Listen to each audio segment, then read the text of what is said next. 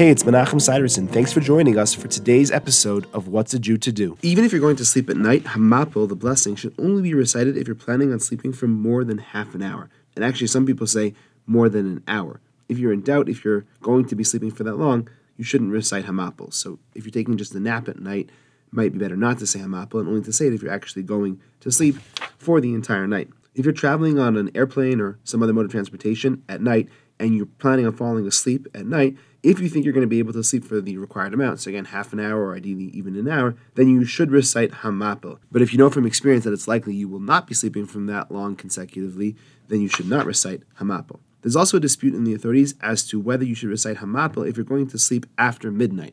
And that could easily happen if you're taking a red eye, and by the time you get on the plane and take off, it's going to be 1 in the morning already, and you're planning on sleeping hopefully a few hours till you land in the morning. So according to some, you should recite Hamapil, but according to others, you should not, because you've already missed the midnight. You're already getting closer towards the morning. Practically, you should say Hamapil, even though it's a matter of disagreement.